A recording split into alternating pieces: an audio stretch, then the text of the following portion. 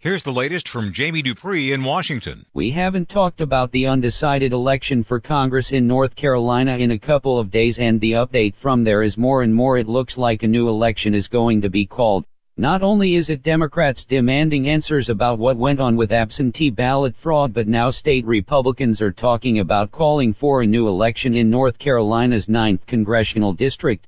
No matter what state officials or the state legislature decides to do, it seems likely that Congress will probably take a look at what happened, especially with new reports that hundreds of absentee ballots were gathered up by GOP operatives but never submitted for counting.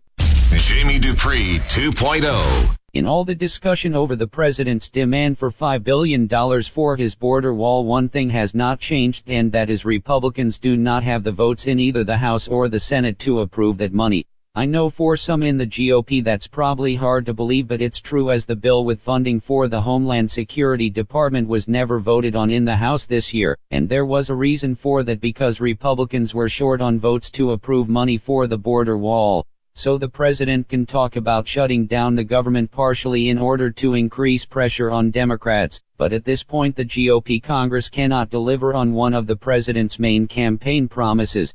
Jamie Dupree 2.0. What happened yesterday in the Oval Office was not a normal photo opportunity for TV cameras and reporters, as President Trump publicly bickered with top Democrats from Congress.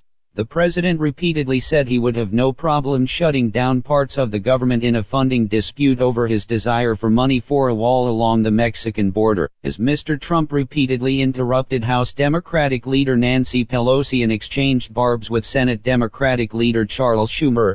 One important note here is, while the president wants $5 billion for his border wall, Republicans do not have the votes to get that through the House or Senate.